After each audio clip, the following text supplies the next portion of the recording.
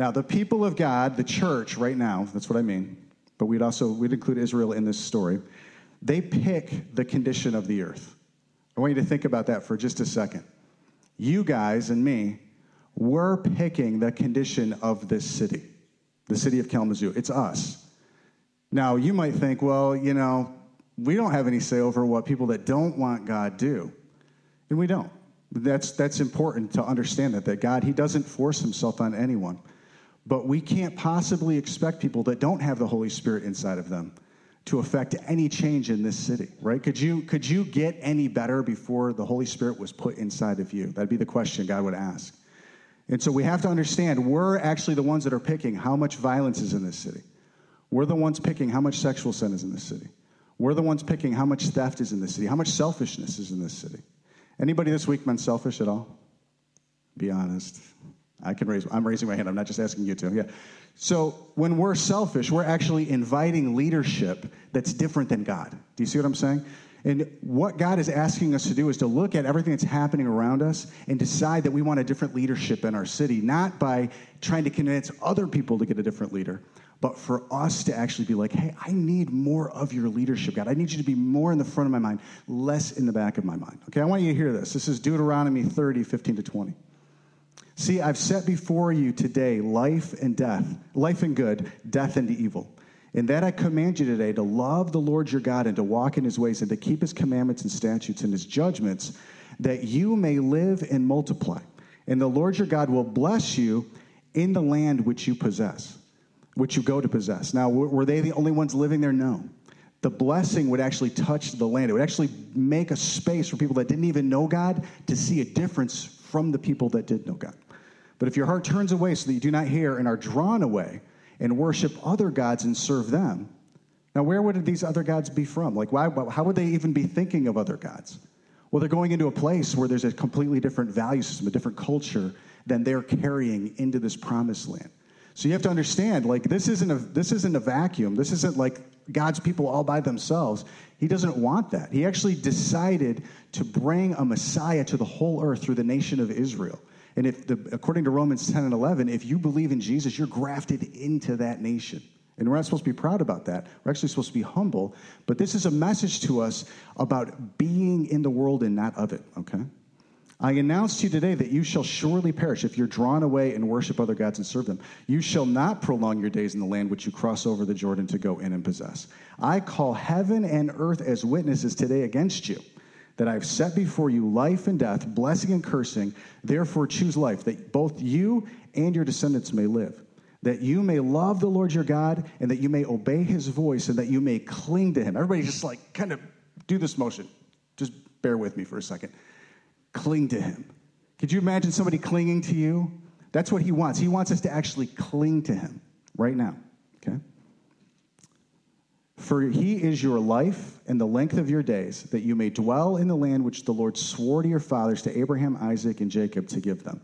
Now, God, he gave the earth to mankind when he made man. He gave the entire earth to mankind. Now, in this passage in Deuteronomy, he's picking out a piece of that geography, and he's saying, I'm going to give it to you, and I want you, as you move in, to actually change the nature of the leadership of this land.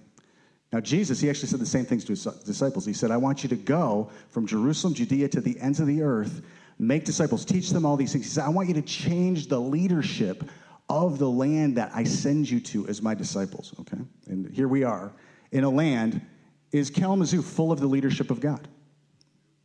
Shake your head no if you think no. Nod your head yes if you think yes. Yeah, shake your head no, because it's obviously not full of the leadership of God. God is not for selfishness. He's not for murder. He's not for sexual sin. He's not for corruption. He's not for any of these things. Impatience.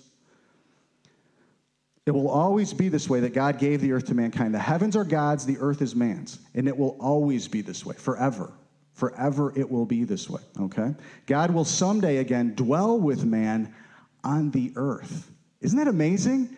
That he is such an amazing father that he wants to be with us where we are. He could be anywhere he wants to. He is somewhere right now.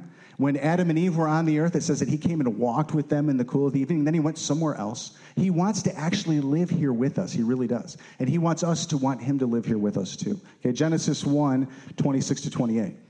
Then God said, let us make man in our image according to our likeness. Let them have dominion over the fish of the sea, over the birds of the air, over the cattle, over all the earth, and over every creeping thing that creeps on the earth. So God created man in his own image. In the image of God, he created him. Male and female, he created them. Then God blessed them, and God said to them, be fruitful and multiply, fill the earth and subdue it, have dominion over the fish of the sea, over the birds of the air, and over every living thing that moves on the earth.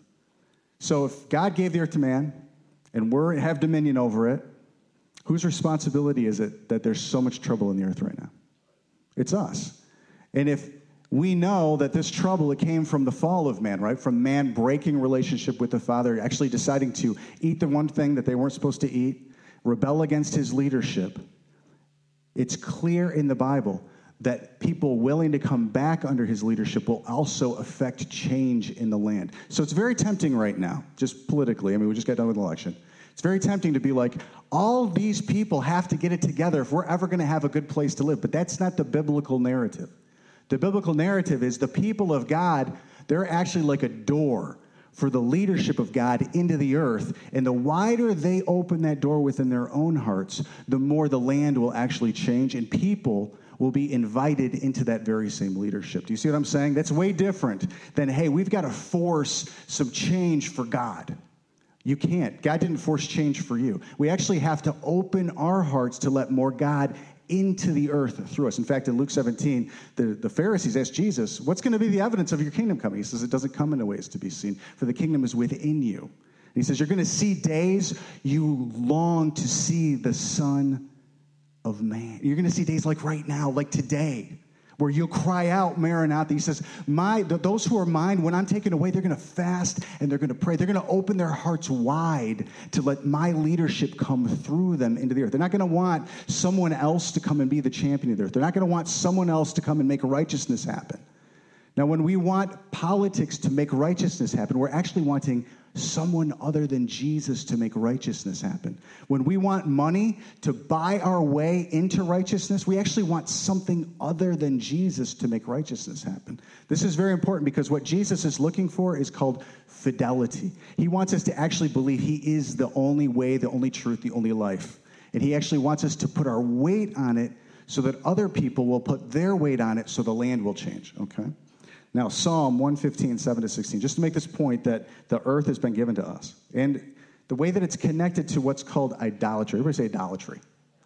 Idolatry is a weird thing because you think about it and you think about it in kind of old-fashioned terms. You think about like statues people are carrying around and worshiping. But the idolatry in the Bible is much more than statues. And the idolatry in the Bible is just as present today as it was then, okay? Now listen, Psalm 115, 7-16. They have hands, but they do not handle. Speaking of the false gods or the idols. Feet they have, but they do not walk, nor do they mutter through their throat. They can't talk. Those who make them are like them. Everybody say like them. You are like whatever you worship. And the scriptures will bear that out in a second. Just keep that in your mind. And so is everyone who trusts in them. O Israel, trust in the Lord because you want to be like him. He is their help and their shield. O house of Aaron, trust in the Lord. He is their help and their shield. You who fear the Lord. So if you pay attention here to the psalm, he's saying Israel, the nation of Israel, Aaron, the priesthood, and everybody who cares about this God. Oh, you who fear the Lord. Trust in the Lord. He is their help and their shield. The Lord has been mindful of us. He will bless us. He will bless the house of Israel. He'll bless the house of Aaron, and he'll bless those who fear the Lord. How many of you guys want to fear the Lord? I want to fear the Lord because I actually want to be part of this reality where he's blessing me and leading me, okay? He will bless those who fear the Lord, both small and great. May the Lord give you increase more and more, you and your children. May you be blessed by the Lord who made heaven and earth. The heaven, even the heavens are the Lord's, but the earth he has given to the children of men. It's clear in the Bible. The earth is our responsibility. Like what's happening on the earth spiritually is our responsibility, the people of God, okay? Now, there are many idols in one God. And these are some of the idols that are all around us right now. Money. Unity. Unity in the church is an idol. If we're trying to make unity happen, but not in fidelity to Jesus, we're actually creating a unity where Jesus isn't the center of it. It's one of the idols, actually, that's warned about in the Bible in the Tower of Babel. Politics is an idol. And in fact, there were many political wranglings that Israel found herself in, calling out to the king of Egypt, the king of Babylon, the king of Syria, that because they didn't want to trust in the Lord, they actually wanted some strong leader to effect change and save them from their calamity. Military strength is an idol. Okay, now whatever is a rescue or a savior to you that isn't God, and humbling yourself in weakness before him, that's an idol. Anything you think, if this thing would just happen, my situation would get better, that's an idol, if it's not God. Now, that doesn't mean God doesn't use a bunch of other very physical things, but if your trust is in the physical thing happening and not the Lord who would actually be the one who wants to lead you, then you're actually worshiping an idol. All idolatry, all the false idols, they were made from things that God made, right? All the gold, all the silver, all of the realities of idolatry, they're things, they're gifts from God that are misused. Do you see what I'm saying? Okay. So that means money in and of itself isn't bad. It's bad if you think money is going to help your problem get fixed and not God. Politics isn't bad. It's bad if you think politics is going to help your problem get fixed and not God.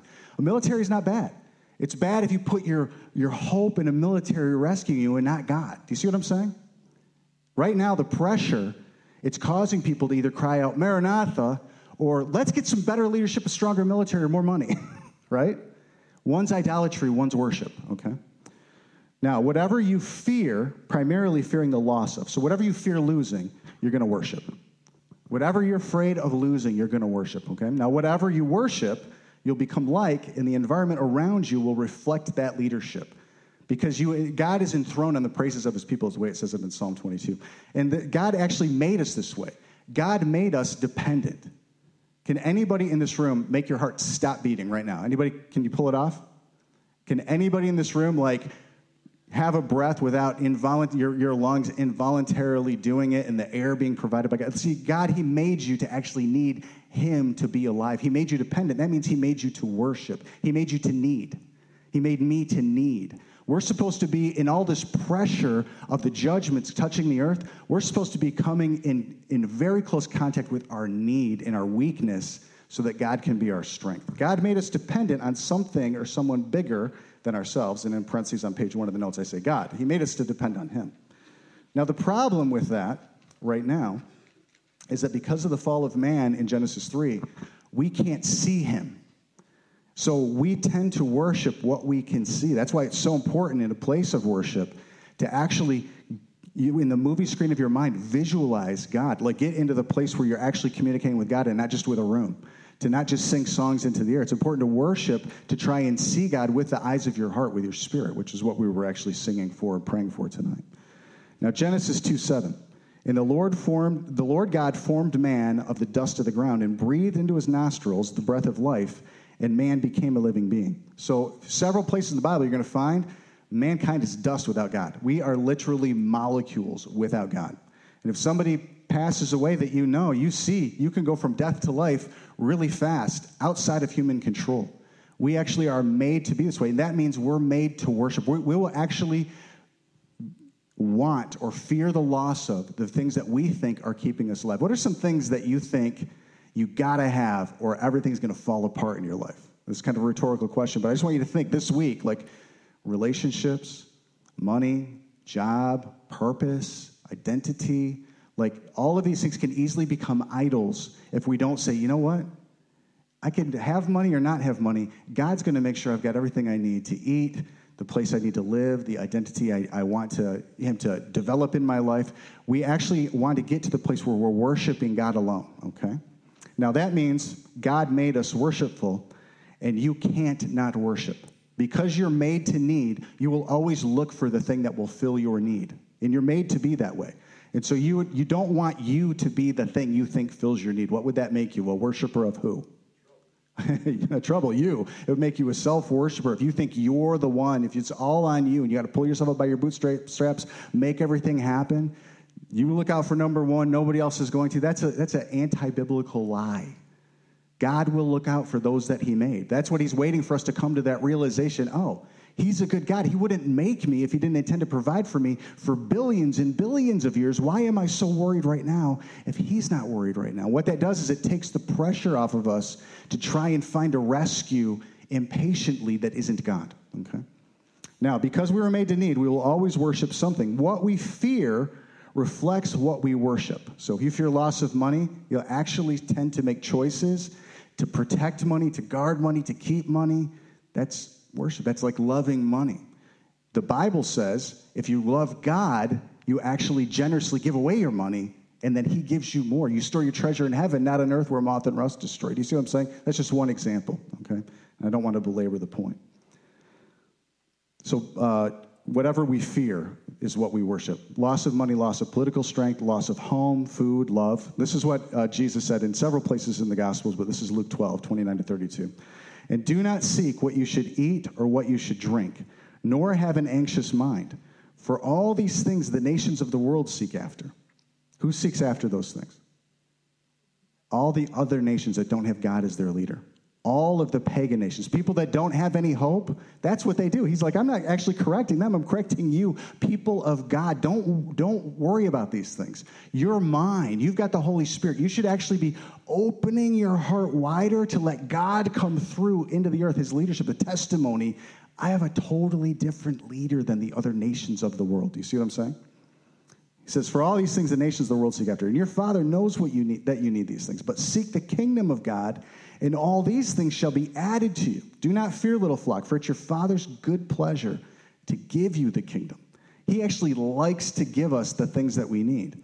So why are there moments that it looks like we're not going to have what we need, that we are going to lose, political strength, we are going to lose money, we are going to lose these things? Why does it look like that sometimes? Well, because God tests the righteous. He actually wants to know, do you really want me no matter what happens? What's a good story in the Bible of God testing someone to find out, do you want me even if I take your kids away, touch your health? Job. And so we have to understand this is the way God interacts with righteous people. Job was the most righteous man in his generation. Like, that didn't happen to him because he was doing bad. That happened to him because he was righteous. God tests the righteous. Do you see what I'm saying? Okay. So, what the people of God worship, it rules them. Whatever the people of God worship, that thing will rule you. This is very important. What rules the people of God determines what the land is like around them, even for those that don't know God. So there are many, many stories in the Bible of people that saw many miraculous things of God. The parting of the Red Sea, manna coming down out of the sky day after day for 40 years, feeding people, their shoes not wearing out, being miraculously delivered from, slavery in Egypt. That's literally just the Exodus story. Not to mention all the other stories in the Bible of the people of God. And consistently, one of the things that we see in the Bible are the people of God fall into idolatry. They literally get impatient. I mean, after the Red Sea crossing, Moses goes up on Mount Sinai. Literally days later, the entire nation of Israel, including Aaron the priest, make a golden calf and worship because they don't know what happened to Moses. Do you see what I'm saying? So the people of God, they're tempted into actually having other things to worship. And we have to understand that's not just for olden times. Anybody here ever felt impatient? Like, I know I'm supposed to trust God with this thing, but I can't. Yeah, very good. Thank you for being honest. Me too. And what God wants us to do is to find out, where is your limit? Like, how much are you willing to trust him? And are you willing to humbly admit you don't trust him all the way when you fail? That's called repentance. The judgments are designed to bring people to repentance. So all the political trouble we're seeing right now, all the murderous nature of the world, the money being touched, the climate being touched, I could just name tons of things that are negatively happening right now. These are all designed to find out when the rubber meets the road, when the pressure is on. Do you cry out, Maranatha, God, I need more of you right now? Or do you look for some other thing to fix or to change that you're making an idol and you don't even realize it, just like the people of Israel? Do you see what I'm saying? Now, what the people of God worship, it rules them, and it changes the land, even for those that don't know God. So only those with the Spirit and truth can worship God. So in John 4, verse 23, Jesus tells the Samaritan woman, God's looking for people that worship him in spirit and truth. So we can't possibly expect all the murderers and all the people that have guns and are shooting at people, like it's increased a ton in the last 2 years. We can't possibly expect them to just start worshiping God. It actually what he's looking for is for us to worship him in more spirit and more truth, to let more of his leadership come through so we're a witness to people that are unsatisfied in their lives and taking up arms or angry with each other or getting impatient. There's supposed to be some kind of representative of the government of God so people have a choice to make. Not a choice at a ballot box and not a choice with a gun, a choice in their spirit to say, why are you so okay when everybody else is so not okay? Do you think that this picture of a bunch of people at peace and not afraid of losing power or losing money, do you think that picture is growing in the earth right now through the church? I want to tell you something. I agree with you. In my flesh, I don't see it. But when I see young people up here worshiping on a Friday night, when I really let the Lord start to reframe. See, what we're seeing is a negative photo image. If you look just with your common sense, your logic, what you see in the world, you would be like, this isn't working, God. Are there any stories in the Bible, people being like, this isn't working, God? A few. But what they're asked to learn is faith. All this breaking, all this trouble, all this immaturity being pressed into maturity, this is a good thing. This is what the Bible describes as the coming of the Lord. This is what we're crying out, Maranatha, even so come. I mean, where are most of the judgments in the Bible? Which book? Revelation, the last chapter. Like you're living at the end of the story. We should be expecting that, hey, it doesn't look like this is happening. You're actually calling for faith. What I want to do is not judge by my eyesight. I want to judge by what the Holy Spirit's saying to me about what's happening around me. This is the greatest opportunity the earth will ever see for people to open their hearts and let the leadership of the Lord come through because nothing else is working. Nothing else is working. Do you believe me? Nothing else is working. No election is going to fix this. No laws are going to fix this. There isn't a taking up of arms on the good side that's ever going to beat the evil on the bad side, if you could even figure out which was which. What's going to fix everything is Jesus coming through people that want him, just want him, okay? Okay, now, Egypt was blessed because the people of God's presence. So there were Jewish people that were living in Egypt as slaves, and Egypt was actually blessed because, in fact, Pharaoh didn't want to let them go. Nebuchadnezzar, if you know the story of Daniel, he was blessed because of Daniel, Shadrach, Meshach, and Abednego, and I forgot Abednego's name. I feel really bad about that. Obed-Edom, this is a little bit different story. A guy named Obed-Edom who was Jewish, he was blessed because the Ark of God's covenant stayed at his house for a little while. The presence of God changes the land. That's what that means. So Egypt wasn't blessed because Jewish people lived there. Egypt was blessed because Jewish people had a God who was there with them. Do you see what I'm saying? Nebuchadnezzar, he wasn't blessed because 3 teenagers were living in his castle or his palace. He was blessed because the Spirit of God was in them. Do you have the Spirit of God in you? Are you letting it through into the leadership of your life to the maximum degree possible? Does the earth need it? Yes. How do you get that to happen? You worship. Now listen to me. You worship. Why? Why would you worship to get that to happen? Because when you look at God, according to 2 Corinthians 3:18, when you behold him, you start to become like him because you become like whatever you worship. This is a principle in the Bible. You become like whatever you worship. So if you worship a political answer, if you're like, we just need the politics to fix this, what do you become like? The political system. Do you think the political system is going to save anybody? No. I mean, look at this last week. The earth needs to see God. And you're the hope for the earth to see God in worship because you're willing to take an hour and just tune everything else out, and it's weak, and it's broken, and it takes faith for it to happen. It takes faith for it to work because you're like, is that God? Is that really God? How do you know it's really God that you're seeing when you worship? You change. You become more patient. You become more kind. There's less on the line for you with the things that humans do. There's more on the line for you with the things that God does. That's called the fear of the Lord. When there's more on the line for you for God to move than what humans could ever take or give, you're in the fear of the Lord. When you think there's more on the line with what humans do, and yeah, I love God, we'll get to that later, but we got to deal with these people, that's called the fear of man. That's a snare. The fear of the Lord is the beginning of wisdom. Do you see what I'm saying? Now, I give you this big, long passage in the book of Joel, and we're not going to read all of it, okay? If you don't probably know that much about me, some of you do know a lot about me. There's way more notes than we're ever going to read. Okay, so I want to read a couple of these passages, though. So I'm just going to pray one more time because I feel like this is the most important part of the message is right here, okay? So Holy Spirit, I'm asking, would you come? Would you reveal things to us more than I could ever explain? Would you reveal things to us? In Jesus' name, amen. Okay, now, Joel 2 is a story about the last days. This is the end-time Antichrist army in Joel 2. Now, I can say that with confidence because Peter, he actually quotes this passage in Acts 2 when he's describing the pouring out of the Spirit on the first disciples. And he's saying, this is the last days.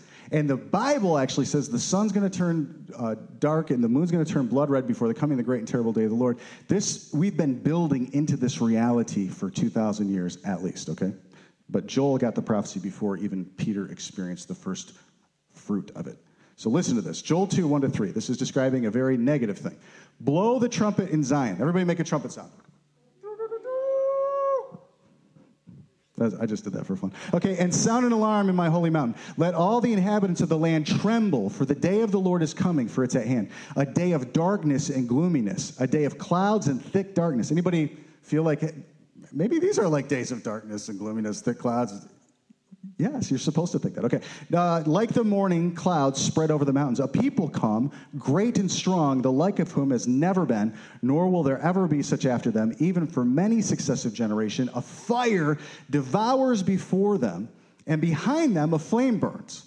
So Samantha and I just got done watching the Lord of the Rings trilogy, and like everywhere the orcs go, it's just like smoke and blah.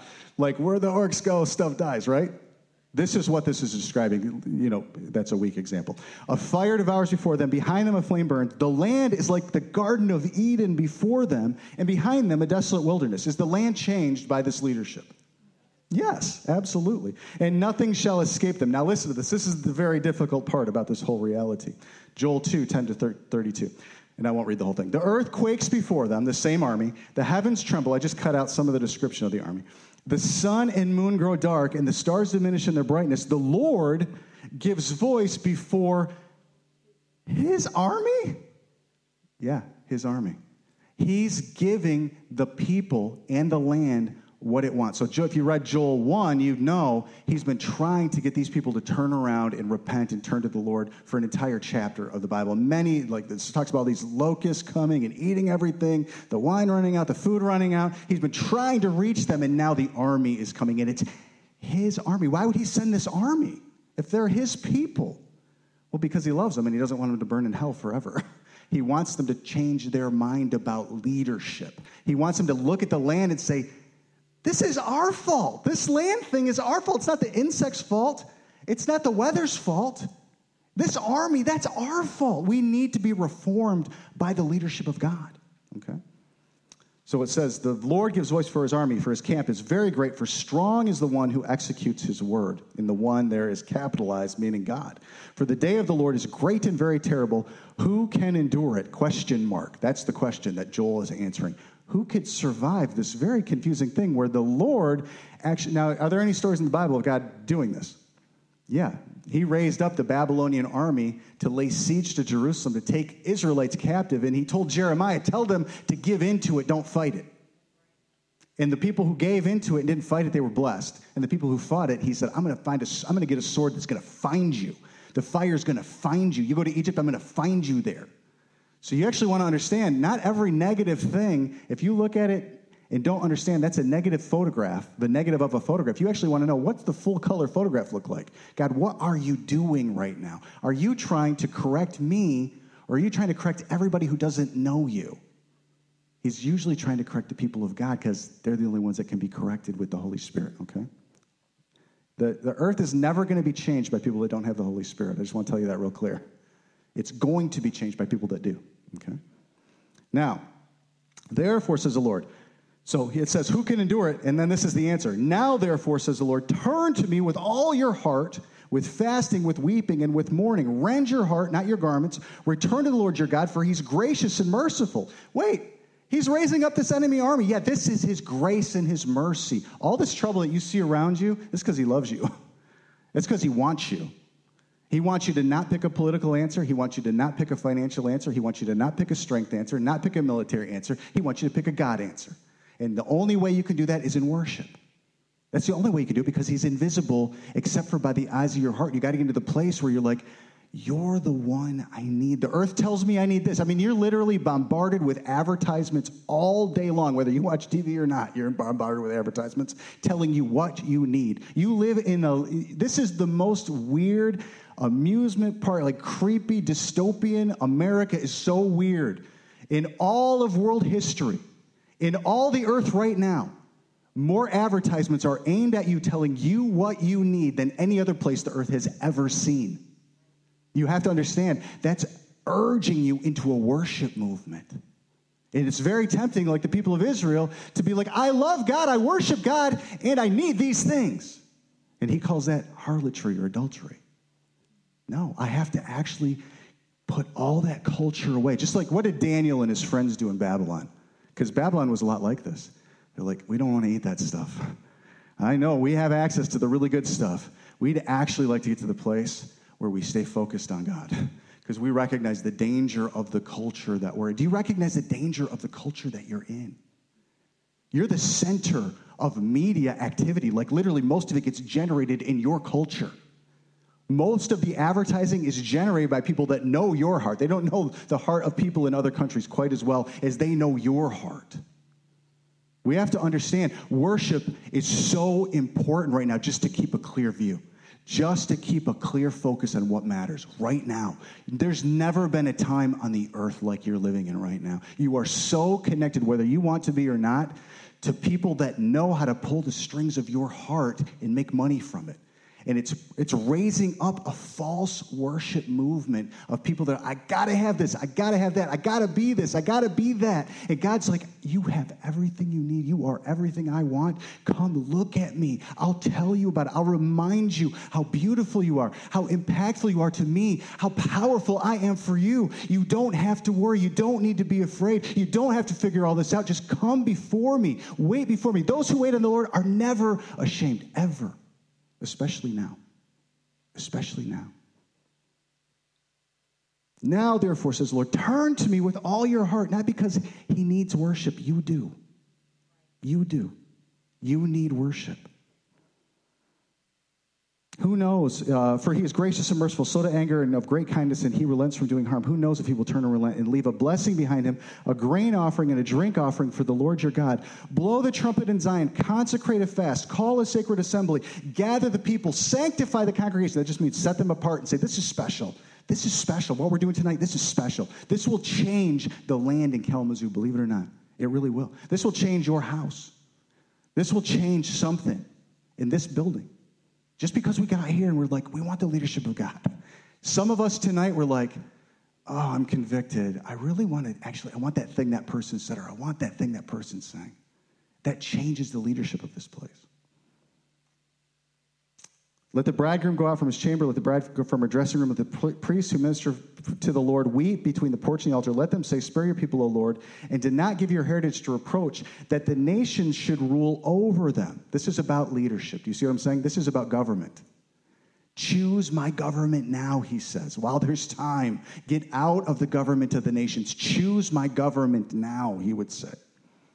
Why should they say among the peoples, where is their God? Do you think anybody's saying that this week in America? Where's the God of those guys? They can't affect much political change, obviously. Where's their God? Are they wrong? No.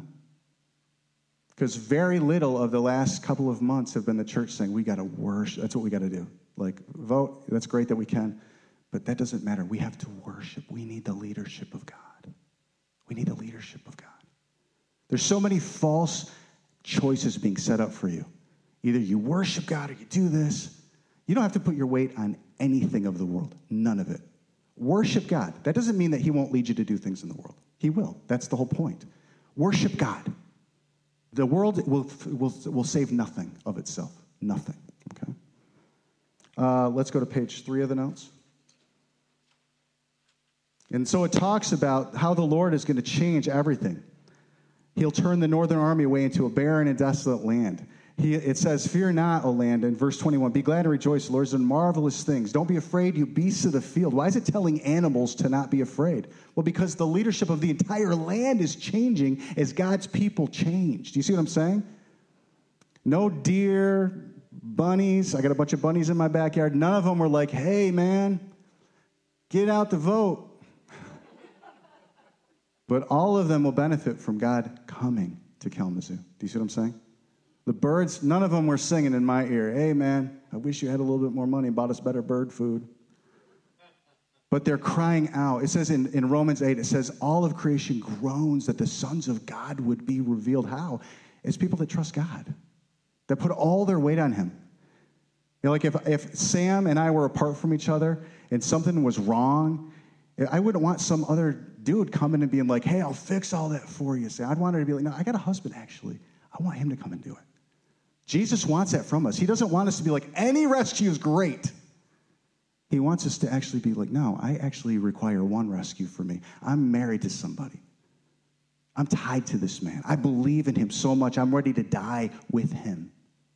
Do you see what I'm saying? That's worship. Worship is loving someone as your only rescue. As your only rescue. Okay. And then it goes down and it talks about, just look at that last verse. And he talks about pouring out his spirit. It talks about how he changes the whole land's leadership because these people turn to him. And it shall come to pass that whoever calls in the name of the Lord shall be saved. For in Mount Zion and in Jerusalem there shall be deliverance, as the Lord has said, among the remnant whom the Lord calls. And when there's a witness in the earth of Jesus' actual power to change hearts, a lot of people are going to choose him because the pressure is so great to find out who is the author of life. Who is the author of life? Now, I'm going to take a couple minutes and talk about this last part of the notes here. Desolation versus habitation. Worshiping anything but God brings desolation. Anything but God. What it does is God gives people what they want. So if you want the leadership of something other than God, he's willing to let you have that. He was willing to let Adam and Eve walk out of a perfect garden, sinless, no sin nature, just because that's what they wanted. He actually told them, don't want that. Don't want that. And the devil came along and said, it's wantable. Are you getting any messages that something is wantable that's not God? Yeah, lots of them. It's a setup for you to want stuff that isn't God. But human nature says, I can hold God in fidelity and all these things. I can have it all. You cannot. If you love the world, you'll hate God's leadership. If you love God, you'll hate the world's leadership. You can't serve God and mammon is the way that Jesus says it in Matthew 6. You'll love one and hate the other. And if you think, I love them both, you don't love either of them, actually. You don't love either. You don't love the world because the world needs a witness of God, and you don't love God because he's already decided that the witness of the world doesn't work. Yeah, otherwise, he wouldn't have sent his son. If there was some other way to save people, there was some other way to save the water, to save the money, to feed poor kids somewhere else, if there was some other way to do that, God wouldn't have sent his son to die on a cross. He would have been like, hey, let's get the good ones, get rid of the bad ones. He already did that with the flood once, right? That's not the end game. That's not the point. The point is there's only one worthy of all of our worship, all the wealth, all the glory. Okay. Now, Matthew 24, 9-26. Then they will deliver you up to tribulation and kill you. Well, that sounds like pressure. And you'll be hated by all for my name's sake. Wait, for Jesus' name's sake? Yes. And then many will be offended in the church and will betray one another and will hate one another. Then many false prophets will rise up and deceive many. Now, I'm just going to venture a guess. Most of us aren't like, I wonder what the latest Buddhist prophet's been talking about. The church doesn't listen to Buddhist prophets. The church listens to Christian false prophets. This is all about the church, okay? So this is not like, oh, the world's going to try to mess you up. No, the pressure of tribulation is going to show where you're already messed up. That's the point, okay? Then many false prophets will rise up and deceive many, because lawlessness will abound. The love of many will grow cold. But he who endures to the end, which means they're already in this process of salvation, they'll be saved. This is a test, is what this means. I'm going to test wheat from tare. It said, John the Baptist said of Jesus, he's got his winnowing fork in his hand. That's like a pitchfork. He says he's going to thoroughly clean out his threshing floor. He's going to burn up the chaff. Like, you have to understand, this moment in time is a test to find out, where are you putting your weight? Where is the leadership of your life, the strength of it at, okay? And because lawlessness will abound, the love of many will grow cold, but he who endures to the end shall be saved. And this gospel of the kingdom will be preached in all the world as a witness to all the nations. That's what Jesus is looking for right now, is a witness to the nations of his leadership in people. And then the end will come. Therefore, when you see, everybody say it with me, the abomination of desolation. That means the thing that's worshipped that causes desolation. When the wrong thing is worshipped in the holy place is what this means. And the holy place is speaking of the Temple Mount. When you see the abomination of desolation spoken of by Daniel the prophet standing in the holy place, whoever reads this, let him understand. So this is one of the most important things that you can understand according to the Bible. Jesus actually said this really clear, and then the translators of the Bible put this in parentheses and were like, you got to know what this means. This means what you worship changes the place that you live in. When you see in Jerusalem the wrong thing worshipped impatiently on the Temple Mount, get out of Jerusalem because it's going to change that land. It's going to drastically change that land. And he goes on to describe it right here. He says, then those who were in Judea, flee to the mountains. Get out of there. Let him who was on the housetop not go down to take anything out of his house. And let him who was in the field not go back to get his clothes. But woe to those who are pregnant and those who are nursing babes in those days. And pray that your flight may not be in winter or on the Sabbath. For then there will be great tribulation, such as not been since the beginning of the world until this time, no, nor ever shall be. It will be the worst tribulation because it's the worst guy being worshipped the most by people that are supposed to know better. That's what's going to happen. And you're being prompted into that by message after message from a culture that just wants you to want anything but God, anything but your prayers and your thoughts, anything. Do something. Take something by the hands. Make something happen. You're unfaithful if you don't do something about this. Do you see what I'm saying? It's all designed to create more desolation, not less. The desolation is actually a test to find out, do you understand why the desolation is happening? Do you think it's everybody that sins' fault, or do you think it's your fault that sins? It's our fault. We have the Spirit, okay? Now, worshiping God brings habitation. So that's my example of worshiping anything but God brings desolation. Worshiping God brings habitation. Leviticus 26, 1-12. You shall not make idols for yourselves. So he says right off the bat, no idolatry. I solely want to be your rescue. I want to be the only one you trust in to save you. Neither a carved image nor a sacred pillar shall you rear up for yourselves, nor shall you set an engraved stone in your land to bow down to it. For I am the Lord your God. You shall keep my Sabbaths and reverence for my sanctuary. I am the Lord. If you walk in my statutes and keep my commandments and perform them, then I will give you rain in its season, and the land shall yield its produce, and the trees of the field shall yield their fruit. Is there any drought happening right now in America? The answer is actually this.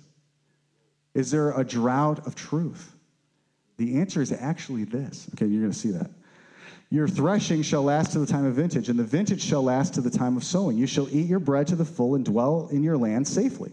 I'll give peace in the land, and you shall lie down, and none will make you afraid. Now, is he talking about a land of just people that knows him? No. Even in the very beginning of the Bible, there was Cain and there was Abel. There's always people in these places that don't know him. He's not talking about you and, you four and no more. I'm going to take care of you. I'm going to burn everybody else. He's talking about, I'll make it so that you're a witness in the land of what it looks like to have a God, because I love everybody. He wants to save. It says that his desire is that none should perish. No human beings are expendable according to God. None. And if you really want to love the people around us, then you're going to be a witness that opens your heart to let God's leadership through you into the land so that people could actually have a choice to make instead of being pushed more and more into impatient, fleshy solutions, okay? None will make you afraid. I'll rid the land of evil beasts, and the sword will not go through your land. You'll chase your enemies, and they'll fall by the sword before you. 5 of you shall chase 100, and 100 of you shall put 10,000 to flight. Who's this sound like? David, thank you. This is what made David a great warrior. Not his amazing size, his amazing talent, his great weapons. What made David a great warrior was that when he went against the enemy, he's like, you're not fighting me, you're fighting God. That's what we should be able to say with confidence. I don't need a political solution. I don't need a financial solution. I don't need a military solution. I got God. He owns them all. I just want to actually trust him as a witness, okay? For I will look on you favorably and make you fruitful, multiply you, confirm my covenant with you. You shall eat the old harvest, clear out the old because of the new. I'll set my tabernacle among you, and my soul shall not abhor you. What that means is I'll come live with you. When he says, I'll set my tabernacle among you, he said, I'll pitch a tent with you. I want to be with you. I want to live with you. I want to change the land. He wants to change this city. God wants to change this city. And he's not going to change it because we finally dealt with all those sinners, all those bad people, all the people that are having abortions, all the people that are doing this thing or that thing. He's going to change the land because the people that have his spirit decide, I'm going all the way. I'm actually going to let him all the way in. I'm not going to worry about what everybody else does. I'm actually going to not worry about it, but I'm going to pray and fast that I'd be as available to him as possible. Okay? Now, the earth is missing one thing. Without God, the earth is dead. His mercy and patience have kept the earth going on life support ever since the fall in the garden. The earth doesn't need sinners to stop sinning in order for the earth to live. It doesn't. The earth doesn't need better politicians for it to live. The earth doesn't need better distribution of money, food, shelter to live. Worship brings God. The earth needs God. It's his mercy that he's let it live this long with him not standing on the planet. But there's coming a moment, and we were singing about it tonight. This day, it's at our doorstep, where he will clean out the threshing floor, where he is looking for those who will worship him in spirit and truth. He is not okay with people dying. He's not okay with the hate. He's not okay with babies dying. He's not okay with the climate the way it is. He's not okay with any of these things. And he's just waiting that none should perish. It says that he's not slack, as you'd imagine slackness. It's just he desires none perish. And that none perishing, it actually depends on a worship movement raising up, okay? Now, I actually want to go to the very last page. We're going to end right now. Actually, not the very last page. Isaiah 29, 13, 15, page 4. Therefore the Lord said, inasmuch as these people draw near to me with their mouths and honor me with their lips, but they've removed their hearts far from me, and their fear toward me is taught by the commandment of men. He's like, people only know the fear of me because somebody taught it to them. They haven't actually spent time with me to see how amazingly glorious and powerful I am so that they tremble. They just heard somebody else say, I was around him and he made me tremble, whether they read it in the Bible or somebody gave him a testimony. He wants us to know him. If you know him, you'll fear him in the good way. You'll fear the loss of him. He will be the thing you worship because you'll be like, you can take everything from the world. Give me Jesus. Don't take Jesus from me. Don't take the Holy Spirit from me. This is the testimony of people that have actually encountered him in the Bible, okay? So he says, their fear of me, the reason they're falling away is their fear of me is taught by the commandment of men. Therefore, behold, I will again do a marvelous work among this people, a marvelous work and a wonder. For the wisdom of their wise men shall perish, and the understanding of their prudent men shall be hidden. Woe to those who seek deep to hide their counsel far from the Lord, and their works are in the dark. They say, who sees us and who knows us? Now, the marvelous work he's talking about here in context is the Babylonian invasion. That's what he promised to do, to deal with the fact that the fear of God was taught by the commandment of men. The Assyrians first, and then the Babylonians invaded. You can worship God plus something. That's what Israel was doing. That's called adultery or biblical harlotry. To purely worship God means that you conquer every other fear of loss. How many of you have a fear of loss? Like you're afraid you're going to lose money. You're afraid you're going to make the wrong choice. You're afraid. You're just so many fears. If I don't make the exact right steps, everything's going to fall apart. This is a sign of idolatry. Do you get what I'm saying? Our only fear should be, don't take your spirit from me. I want to get as close to you as I possibly can. I just want to be with you, God. And we know that we've gotten to that place of pure worship when love is perfected among us. Okay, so Revelation 12:11, they overcame him, the devil, by the blood of the Lamb and the word of their testimony, and they did not love their lives to the death. They weren't afraid of anything else but being faithful to God. To truly worship God is to truly love him and be loved by him. You can only love him if you feel his love for you, which drives out fear and causes darkness to lose its grip on the land. This is actually the last thing I'm going to read. 1 John 4:17-18, if the worship team wants to start coming back up. Listen to this. Love has been perfected among us in this, that we may have boldness in the day of judgment. Boldness. Like, this is good. He loves me. I don't need to be afraid of what Russia does. I don't need to be afraid of nuclear attacks. I don't need to be afraid of diseases. I don't need to be afraid that the stock market's going to crash or the whole economy is going to be wiped out. I don't need to be afraid of anything. I can have boldness for all these things because he loves me, because he made me. And he would never make me to let me perish, to let me fall. If I trust him, I've got it made. Stand with me if you will. There is no fear in love, but perfect love casts out fear, because fear involves torment. But he who fears has not been made perfect in love. Now, right now, the whole earth is being led into desolation by the compromising parts of God's people. Political solutions to darkness or fear of loss. Financial solutions, military solutions, human unity solutions. But what he's looking for is for us to get out of the fear that's driving all these things. If you want that, he wants to release it tonight. Perfect love. That's what he wants to release. It's just a measure of his love, how much he loves you. You're never going to get rid of your fear without his help. Perfect love casts out fear. So let's just close our eyes. Let's raise our hands up before him. If you want this. Holy Spirit, in this room right now, would you just touch us with a grace to feel loved by you right now?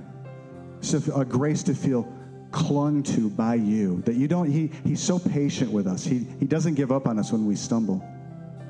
He's clinging to us. He wants us to cling back to him.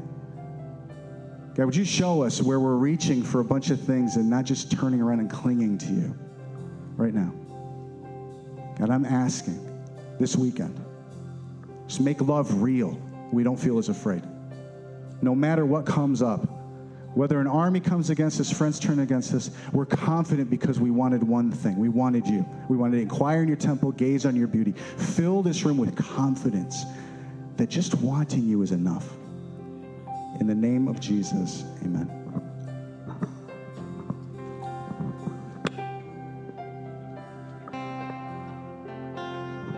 I'll leave this mic on if you feel like you want to respond.